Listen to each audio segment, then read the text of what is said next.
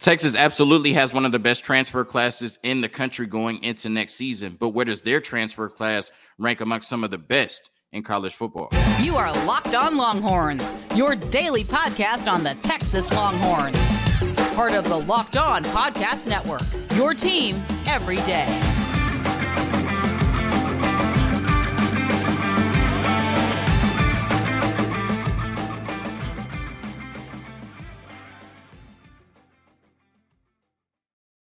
Locked On Longhorns, the show. Jonathan Davis, your host. Today's episode of Locked On Longhorns is brought to you by FanDuel. Make every moment more. New customers join today and you'll get $200 in bonus bets if your first bet of $5 or more wins. Visit FanDuel.com/LockedOn to get started. On today's episode of Locked On Longhorns, Texas has one of the best transfer classes in the country, but is it the best transfer class heading into the 2024 season? In the second segment, I found a list that has Steve Sarkisian ranked as the number 5 head coach heading into the SEC next year out of 16 coaches. Number 5, and I vehemently disagree. I'll tell you why. And in the third segment, Texas, after 2 straight top 11 wins in basketball against Oklahoma and Baylor, they fell to BYU on Saturday, making tonight's game against the University of Houston in the Moody Center a must-win. All of that and more on today's episode of Locked On Longhorns, part of the Locked On Podcast Network, your team every day. So we are now officially removed from the 2023 season, 7 long months away from the 2024 season. Hopefully it goes by, fast. Like, hopefully we just look up one day and college football is here, but we're built for this, right? We deal with it every year, the longest offseason in sports for literally no reason, right? But it'll be here before we know it, hopefully, right? Or at least that's what I keep telling myself. When we look at the 2024 season, projecting ahead, right, because that's all we can do right now, right? We have no football. There are 5 teams that have been identified by, like national pundits, college football fans, people on social media, period, as the teams that are best suited to win the national championship in 2024, right? Like, I think these are the 5 teams that have been identified by most people as having the best rosters in college football and being in the best position to win a national championship in 2024. Now, we are moving to a 12-team playoff, and you could say anything can happen, which we know in college football is not the case. Anything cannot happen, right? We know the teams that win the national championship in college football, even in this new era of NIL and the one-time transfer rule, are the teams with the most money, right? The teams that have the 4- and 5-star players and the teams that have the most talent on the field, right? But, I guess theoretically you could say that there are going to be 12 teams next year that have a chance to win the national championship. But for my money, right, I think one of these 5 teams will be hoisting the trophy. And that's Georgia, Ohio State, Texas, Oregon, and Ole Miss. And that seems to be the consensus amongst people that watch or follow college football. And I think the biggest reason for these teams being the 5 consensus national championship contenders right now, at least legitimate national championship contenders, is the way that these teams have reloaded in the transfer portal heading into the 2024 season. All 4 of these teams mentioned besides Georgia have a top 10 transfer class, according to 24/7 Sports. Georgia has only taken 4 or 5 transfers, so they're outside of the top 10, but they have an average player rating of 91, right? So quality over quantity, and they brought in Trevor Etienne, one of the best players in college football, and I think he's going to have a huge season next year at Georgia.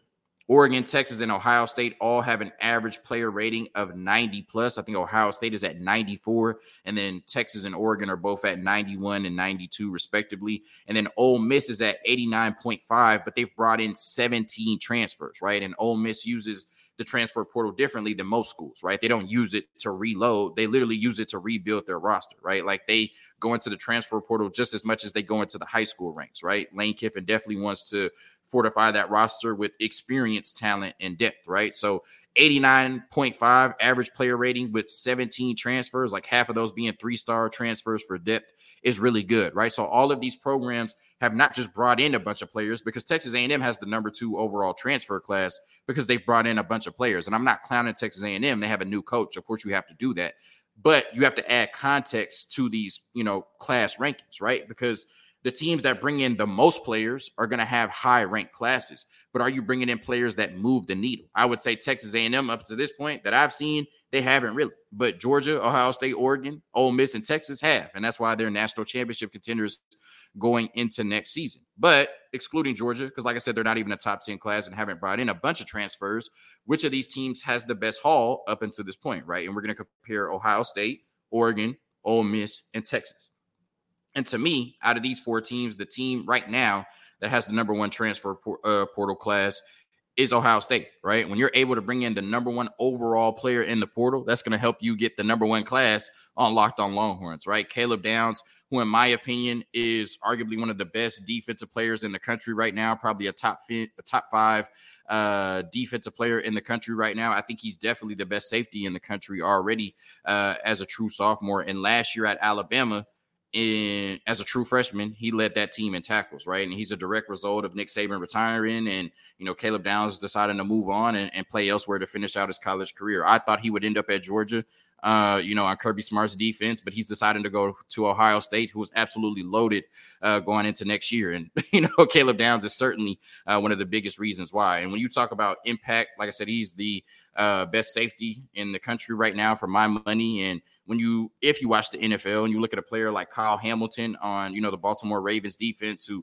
helped them have one of the best defenses in NFL history this season. I know they just lost to Patrick Mahomes, arguably the GOAT over the weekend, but Kyle Hamilton was the second best player on the field if you watch that game. And Caleb Downs can have that type of impact in every game he plays, a future top 10 pick in the NFL draft. And Ohio State definitely got the best player in the portal in Caleb Downs. And then they got their best running back in college football, arguably out of the transfer portal as well, Quinshon Judkins, to pair with TreVeyon Henderson, giving them the best backfield in the country. He had 3,000 scrimmage yards and 34 touchdowns the last 2 years at Ole Miss in the SEC, and now will be at Ohio State. So Caleb Downs and Quinshon Judkins, 2 superstars out of the portal who absolutely moved the needle for Ohio State. Then you get an upgrade at the quarterback position in Will Howard.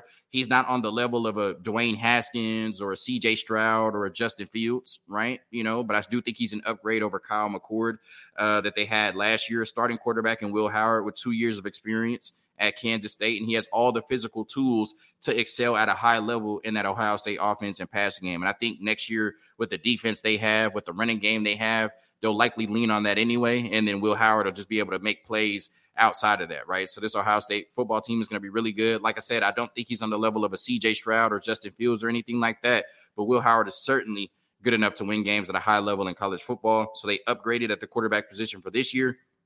And then also got their quarterback of the future, a 5-star out of the transfer portal because he was already enrolled. Julian Sayin, who was ranked as the number 3 quarterback in the 2024 class and a top 20 recruit overall, transferred, I guess. He didn't decommit, but he transferred because he was already enrolled from Alabama to Ohio State. So not only did you upgrade at the quarterback position this year, you had a 5-star quarterback fall in your lap because Nick Saban retired.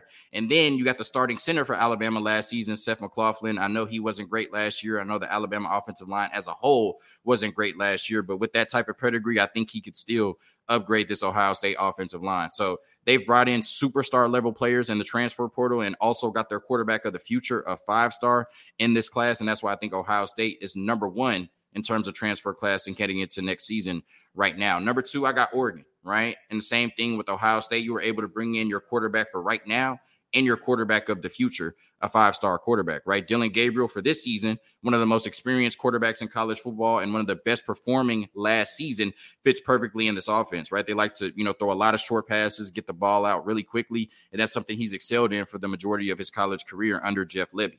And then you get your quarterback of the future in Dante Moore, a 5-star quarterback out of Michigan who was at UCLA last year. And some scouts had as the number 1 quarterback in Arch Manning's class in 2023. So he's going to be really good, I believe, at Oregon. You got Evan Stewart, who to me is the best overall wide receiver in the transfer portal, a player who still has Biletnikoff, best receiver in college football type of potential.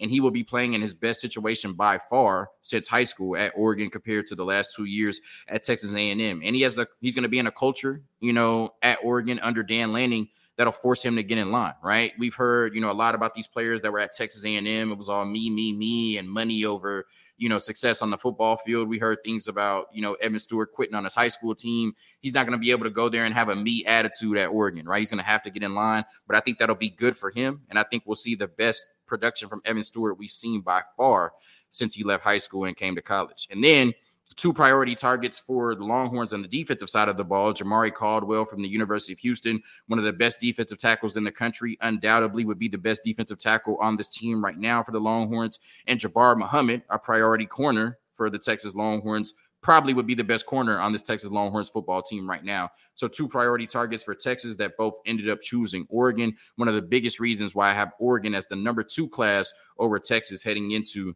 next season. Now, at number 3, it comes down to Texas or Ole Miss, and I'm going with the Texas Longhorns, right? When you look at it, Isaiah Bond and Matthew Golden were 2 of the highest ranked receivers in the portal, and Steve Sarkisian did a really good job of bringing them in to help replace the production lost by Xavier Worthy and Adonai Mitchell. You're also losing Jordan Whittington as well, and I think you have Jonte Cook on board to help replace that production, but you brought in Silas Bolden from Oregon State, who can be explosive in the run game, the receiving game, and the return game. You lost JT Sanders, who probably was the second best tight end in college football last season, but you replaced him with an explosive tight end from Alabama and Amari Niblack, who averaged 16 yards per reception last year at Alabama. And last year on your defense, I think safety and edge rusher were your 2 weak spots, and you fortified those positions with edge rusher Trey Moore, who has 22 sacks the last 2 years at UTSA, and Andrew Makuba, who was a 3-year starter at the safety position at Clemson. So Texas, a legitimate national championship contender who is certainly reloaded in the portal heading into 2024. And when you look at Ole Miss, like I said, they brought in 17 transfers. A lot of them are just 3-star, transfers who are probably more than likely going to be depth pieces, but they've also brought in a couple of players who will move the needle in the 2024 season as well. Walter Nolan, the best and most versatile defensive tackle in the country, number 1 player in the high school 2022 class, and the number 3 overall player in the portal. To be able to bring in a defensive lineman like that, out of the transfer portal, definitely moves the needle and gives them a superstar level player at Ole Miss on the defensive line. And then they added 2 of them, right? Princely, I'm not going to mess up his last name, but spent the last, 4 years at the University of Florida, 11.5 sacks the last 2 years at the edge position, arguably the best edge rusher in the transfer portal coming out. And the stats really don't show how disruptive he is, right? You have to look at pressures, hurries, and things of that nature to show how he's been one of the best edge rushers over the last few years in college football, even at the University of Florida. And I think his best year is ahead of him at Ole Miss. Juice Wells, who was a priority target for the Longhorns, only had 3 catches last year at South Carolina, dealt with injuries all season, but the 2 years prior had over 2,100 yards and 22 touchdowns, super explosive player. And then they also have brought in 4-star transfer players at linebacker, running back, safety, corner, and tight end. So like I said, when we look at Georgia, Ole Miss, Oregon, Ohio State, and Texas, the biggest reason we view these teams as the 5 biggest threats to win the national championship next year, or the 5 legitimate national championship contenders going into the 2024 season, is the work they've done this offseason in the transfer portal to reload their rosters. A quick word from our sponsors, and then we debate, is Steve Sarkisian really the 5th best coach in the SEC? I don't think so. Today's episode of Locked On Longhorns is brought to you by eBay Motors. Passion, drive, and patience. What brings home the winning trophy is also what keeps your ride or die alive. eBay Motors has everything you need to maintain your vehicle and level it up to peak performance, from superchargers, roof racks, exhaust kits, LED headlights, and more. Whether you're into speed, power, or style, eBay Motors has got you covered. With over 122 million parts for your number 1 ride or die, you'll always find exactly what you're looking for. And with eBay Guaranteed Fit, your part is guaranteed to fit your ride every time or your money back. Because with eBay Motors, you're burning rubber, not cash. With all the parts you need at the prices you want, it's easy to turn your car into the MVP and bring home that win. Keep your ride or die alive at ebaymotors.com. Eligible items only. Exclusions apply. eBay Guaranteed Fit only available to U.S. customers. All right, so there's a publication called Saturday Down South. They do a lot of content for the SEC, and 24 hours ago, yesterday, at some point on Sunday, they released a list of their head coaching rankings, right, post Nick Saban, right? So who are the best 16 head coaches in the SEC? Sorry, I had to pause that while I sneezed. Who are the 16 best head coaches in the SEC heading into next season? Right. Ranked 1 through 16, obviously, since the departure of Nick Saban. And Steve Sarkisian came in at number 5. So we're really only worried about the top 5 on this list. But they had Kirby Smart, Ryan Kelly, Kalen DeBoer, Lane Kiffin at number 4, and Steve Sarkisian at number 5. And I just really don't understand how Sark is at number 3 on this list, especially if we're talking about the best head coaches in the SEC. Now, if we're just talking about like generally in college football, then I absolutely understand the argument for putting Kalen DeBoer over Steve Sarkisian. I really don't understand the argument for Lane Kiffin over Steve Sarkisian anyway, but I could see the argument for Kalen DeBoer. But if we're talking about specifically in the SEC, then I think Steve Sarkisian has to get that nod. Now, before we get down to 3, 4, and 5, we have to address number 1 and 2. And of course, I think now that Nick Saban has retired, you have to give the nod to Kirby Smart. He's won 2 out of the last 3 national championships. He didn't even get a chance to defend his national championship in 2023 because they lost the SEC championship. But I think based on what I saw, if you would have put Georgia in the field with any other 3 teams in college football, Georgia's probably sitting on 3 straight national championships. I think Kirby Smart has built the premier program in college football, especially since Nick Saban has retired, right? And I think they should be the favorites going into next season to win the national championship again. So there is no doubt in my mind that Kirby Smart not only is the best head coach going into next season in the SEC, but he's the best head coach going into next season in college football. So no debate there in terms of number 1. Number 2, Brian Kelly, there's really no debate there for me either, right? I know some people will scoff at, Brian Kelly, and he's not the most likable figure, but it's hard to deny what he's been able to do in college football. And I know he hasn't had the high-end success. People, cite, well, when he got to the college football playoffs with Notre Dame, they got smoked, right? When he got to the national championship, the BCS national championship game with Notre Dame, they got smoked, right? But we still have to look at those as accomplishments, right? He still was able to get to the college football playoffs multiple times. He still was able to get to the BCS national championship game. And he's also had 10-win seasons at Cincinnati, Notre Dame, and at LSU, right? And he's only been at LSU for 2 years. And this year, they went 9-3 in the regular season, had one of the best wide receivers in college football, had a Heisman winner at quarterback, but just so happened to have one of the worst defenses in college football. Now, of course, one of the worst defenses in college football gets attributed to Brian Kelly as well. But that LSU team could have been a legitimate contender if their defense was just average, right? Like, this is a defense that gave up 55 points to Ole Miss, right? So Brian Kelly's a hell of a coach, right? And there's no, doubt or debate in my mind that he's the second best head coach in the SEC, even though Sark is moving up the ranks. But now we get to number 3. And like I said, when we talk about the SEC specifically, I do not see the argument for Kalen DeBoer over Steve Sarkisian. Kalen DeBoer is an outstanding head coach, right? He has a career winning percentage of over 90%, right? He has a Power 5 winning percentage specifically at Washington of over 90%. He has a bowl win against Texas in the Alamo Bowl, a playoff win, right, against Texas in the Sugar Bowl, and a national championship appearance, right? He took a 4-win Washington team in 2021 and did not lose 4 games the next 2 years at Washington, right? He's a hell of a coach. Went 25-3 over the last 2 seasons with a Washington team that had 4 wins the year prior to him taking over. He is also 2-0 against Steve Sarkisian, right? Head-to-head has to matter. I acknowledge that. But the reason I don't think you can put Kalen DeBoer over Steve Sarkisian as an SEC head coach is because he has never participated in an SEC game. Not home, not away, not neutral site. Not at Washington or not at Indiana. He has never participated in an SEC game. So how can you be the 3rd best head coach in the SEC conference if you've never experienced playing an SEC game? And if you're going to tell me that the SEC is the best conference in college football and it just means more, and if you're going to scream that Texas is not ready for the SEC because things are so different in this conference, then how can the 3rd best coach in this conference, or how can Kalen DeBoer be the 3rd best coach in this conference if he's never coached an SEC game as a coordinator, position coach, or head coach? His first SEC game in 2024 will be his first SEC game, period. We don't know the type of coach he is in the SEC if you're going to tell me that this conference is dramatically different than all of the other ones, and it takes so many different things and intangibles and grit and grind to win in this conference. Then how can he be the 3rd best coach in this conference if he's never participated in an SEC game, period?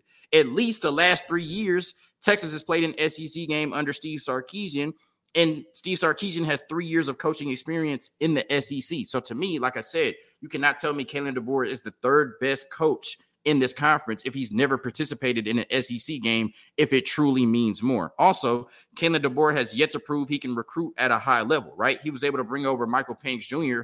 from his relationship with him at Indiana, but all of those receivers were already there, right? Like most of those talented players that we saw putting on for Washington to help get them to the national championship game were already on that roster when Kalen DeBoer took over. Kalen DeBoer has no track record of being an elite recruiter, while Steve Sarkisian has 4 top 5 recruiting classes to his name, 3 straight at Texas and 1 in his last full year at USC, right? So like I said, Kalen DeBoer overall is a really good coach, and you can make the argument he is a better coach than Steve Sarkisian, especially because he's beaten him twice in their 2 head-to-head matchups. But if we're talking about the context of in the SEC, he does not have the resume to compete with Steve Sarkisian up until this point. And Lane Kiffin in no world should be over Steve Sarkisian. He should not be at number 4 over Sark. The only argument that you can make for Lane Kiffin over Steve Sarkisian is that he has 3 Power 5 seasons of 10-plus wins, and he has 5 total of 10-plus wins, 2 of those coming at FAU, which I'm not counting at all in comparison to Steve Sarkisian, where Sark only has 1 10-plus win season that came in 2023. Now here come the arguments for Steve Sarkisian. Sark has 17 ranked wins in his career against AP top 25 teams compared to 10 for Lane Kiffin. So Sark has 7 more ranked wins in his career than Lane Kiffin. Lane Kiffin has coached 23 more games. That's the equivalent of 2 regular seasons. And Sark has 7 more top 25 wins. Ole Miss has not beaten Georgia or Alabama under Lane Kiffin. Sark has beaten Alabama on the road and came within a point of doing it twice as a 21-point underdog to Alabama, right? In Sark's 2023 season, a Power 5 conference championship in the Big 12, something Lane Kiffin has never done, win a Power 5 conference, and a college football playoff appearance, something Lane Kiffin has never done, is better than any season Lane Kiffin has had as a head coach, right? So I understand why you would put Kalen DeBoer at number 3, but like I said, in the context of the SEC, he has not proven that he is unquestionably a better coach than Steve Sarkisian, and Lane Kiffin has no argument at all in terms of being over Steve Sarkisian as a head coach heading into the 2024 season. My rankings: Kirby Smart number 1, Brian Kelly number 2, Steve Sarkisian number 3, whoever between 4 and 16, it doesn't really matter. A quick word from our sponsors, and then we get into the Texas basketball team and why tonight against the University of Houston is a must-win game. Today's episode of Locked On Longhorns brought to you by FanDuel. Happy Super Bowl to all. Celebrate from FanDuel, America's #1 sportsbook. The Chiefs and 49ers, a rematch of the Super Bowl a few years ago. If you're like me, Super Bowl Sunday is all about scoring the best seat on the couch, grabbing your favorite football snacks, and placing some super bets. And FanDuel has so many ways for you to end the season with a dub, or 2, or 3. Not only can you bet on who will win the Super Bowl, but FanDuel also has bets for which players will score a touchdown, how many points will be scored, and so much more. You might be able to even bet on the national anthem, which is crazy, right? So many different ways to win money. New customers join today, and you'll get $200 in bonus bets if your first bet of $5 or more wins. Just visit FanDuel.com/LockedOn to sign up. That's FanDuel.com/LockedOn. Make every moment more with FanDuel, an official sportsbook partner of the National Football League. I might even bet on the halftime show. Like, I might even bet on what songs Usher going to sing. Like, what song Usher going to come out and sing first, right? Like, yeah, you're right, FanDuel. I'm trying to end my season with a dub or 2 or 3 because I lost a lot of money during the football season. Not with FanDuel, but with some other sites. So, yeah, y'all go to FanDuel. Y'all good, right? All right.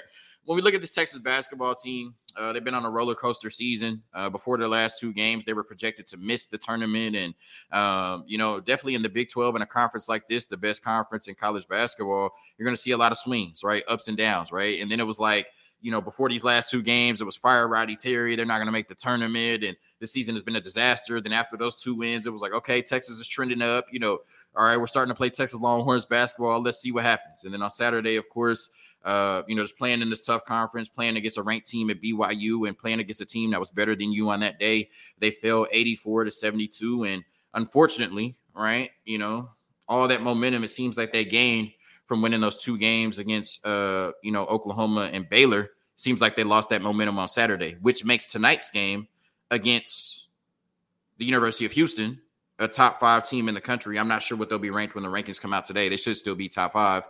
That makes tonight's game a must-win for the Texas Longhorns, because if you win against Oklahoma and Baylor, but then lose against BYU and Houston, that essentially cancels out, and you're right back where you started. Even with the loss to BYU, if you can say you went 3-1 over the last week and a half against 4 top 20 teams, essentially top 21 teams, because that's where BYU was ranked. And yeah, if you went 3-1 against those teams, that's really good, right? And Texas still is in a better position than they were prior to the Baylor game, right? After the UCF loss. So, I think that's why tonight is a must-win game, right? Because if you lose this game, you're right back where you started. You're right back at the position you were in, probably projected to miss the tournament after losing to UCF. And if you win this game tonight, you have 3 really, really good resume-enhancing wins over the last week and a half. And you can't expect, this basketball team, even as talented as it is, not as talented as last year's team, but you would be hard pressed to expect any team to win all 4 of those games, the last 4 games they had, including tonight's game against the University of Houston in the Big 12. So if they can beat Houston, then that makes up for the BYU loss. But if they lose to Houston tonight, then it makes the BYU loss even bigger. And like I said, we're right back to where we were prior to the Baylor game or after the UCF game, where everybody in the world, it seems like, hated Rodney Terry, right?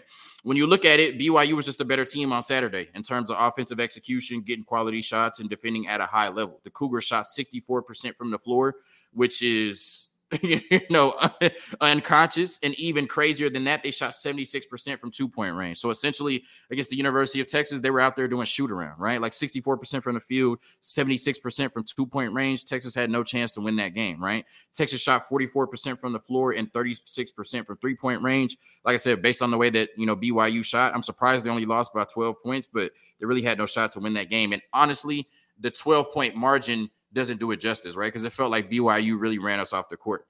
And even with their offensive woes, and even at times when it feels like only Max Abmas and Dylan Dessou can get a bucket for this basketball team, this team can still put up points, right? Like, even though they didn't look great at all in this game offensively and BYU played really good defense, they still put up 72 points, right? There's a lot of teams in college basketball that aren't scoring 72 points consistently. This was a down day for them, and they scored 72 points. The problem is the defense that they hung their hat on all last season, and the defense that got them to the Elite Eight, is now, has gone ghost on us for the majority of the season. It's very inconsistent. Like I said, giving up 84 points, and BYU probably could have scored 100 if they wanted to, right? That's how well they executed in that game. Also, what put strain on our offense was BYU made the decision not to guard Dylan Mitchell, down the stretch. They were double teaming Max Abmas, and they were triple teaming Dylan Dessou. And there's really nothing we could do to take the pressure off of those 2 players offensively. And when you look at this basketball team, we are a team that if Dylan Dessou and Max Abmas aren't great every night, we don't have a chance to win. And on top of them being great, you need somebody to come along and be that third guy that particular night, right? Whether it's going to be Ithiel Horton, who had 20 against UCF, whether it's going to be, Kendall Weaver, who's coming on of late, whether it's going to be, Tyrese Hunter, who had 20 and hit the game winner against Baylor. Somebody has to step up and be that third guy and take that pressure off of Max Abmas and Dylan Dessou. And we're just not seeing that consistently enough, right? So all of the talent that we had on this basketball team, all of the players that we, talked about coming out of the transfer portal, and really at this point now, it comes down every night to Max Abmas and Dylan Dessou having to be superstars. And that defense that we saw that propelled this team to the Elite Eight last year, like I said, it is inconsistent. Most of the times it does not show up at all. And that's the reason why right now this Texas team is in dire need of a win tonight, because they are on the verge of missing the tournament completely after going to the Elite Eight last season. Thank you for tuning in to another episode of Locked On Longhorns, part of the Locked On Podcast Network, your team every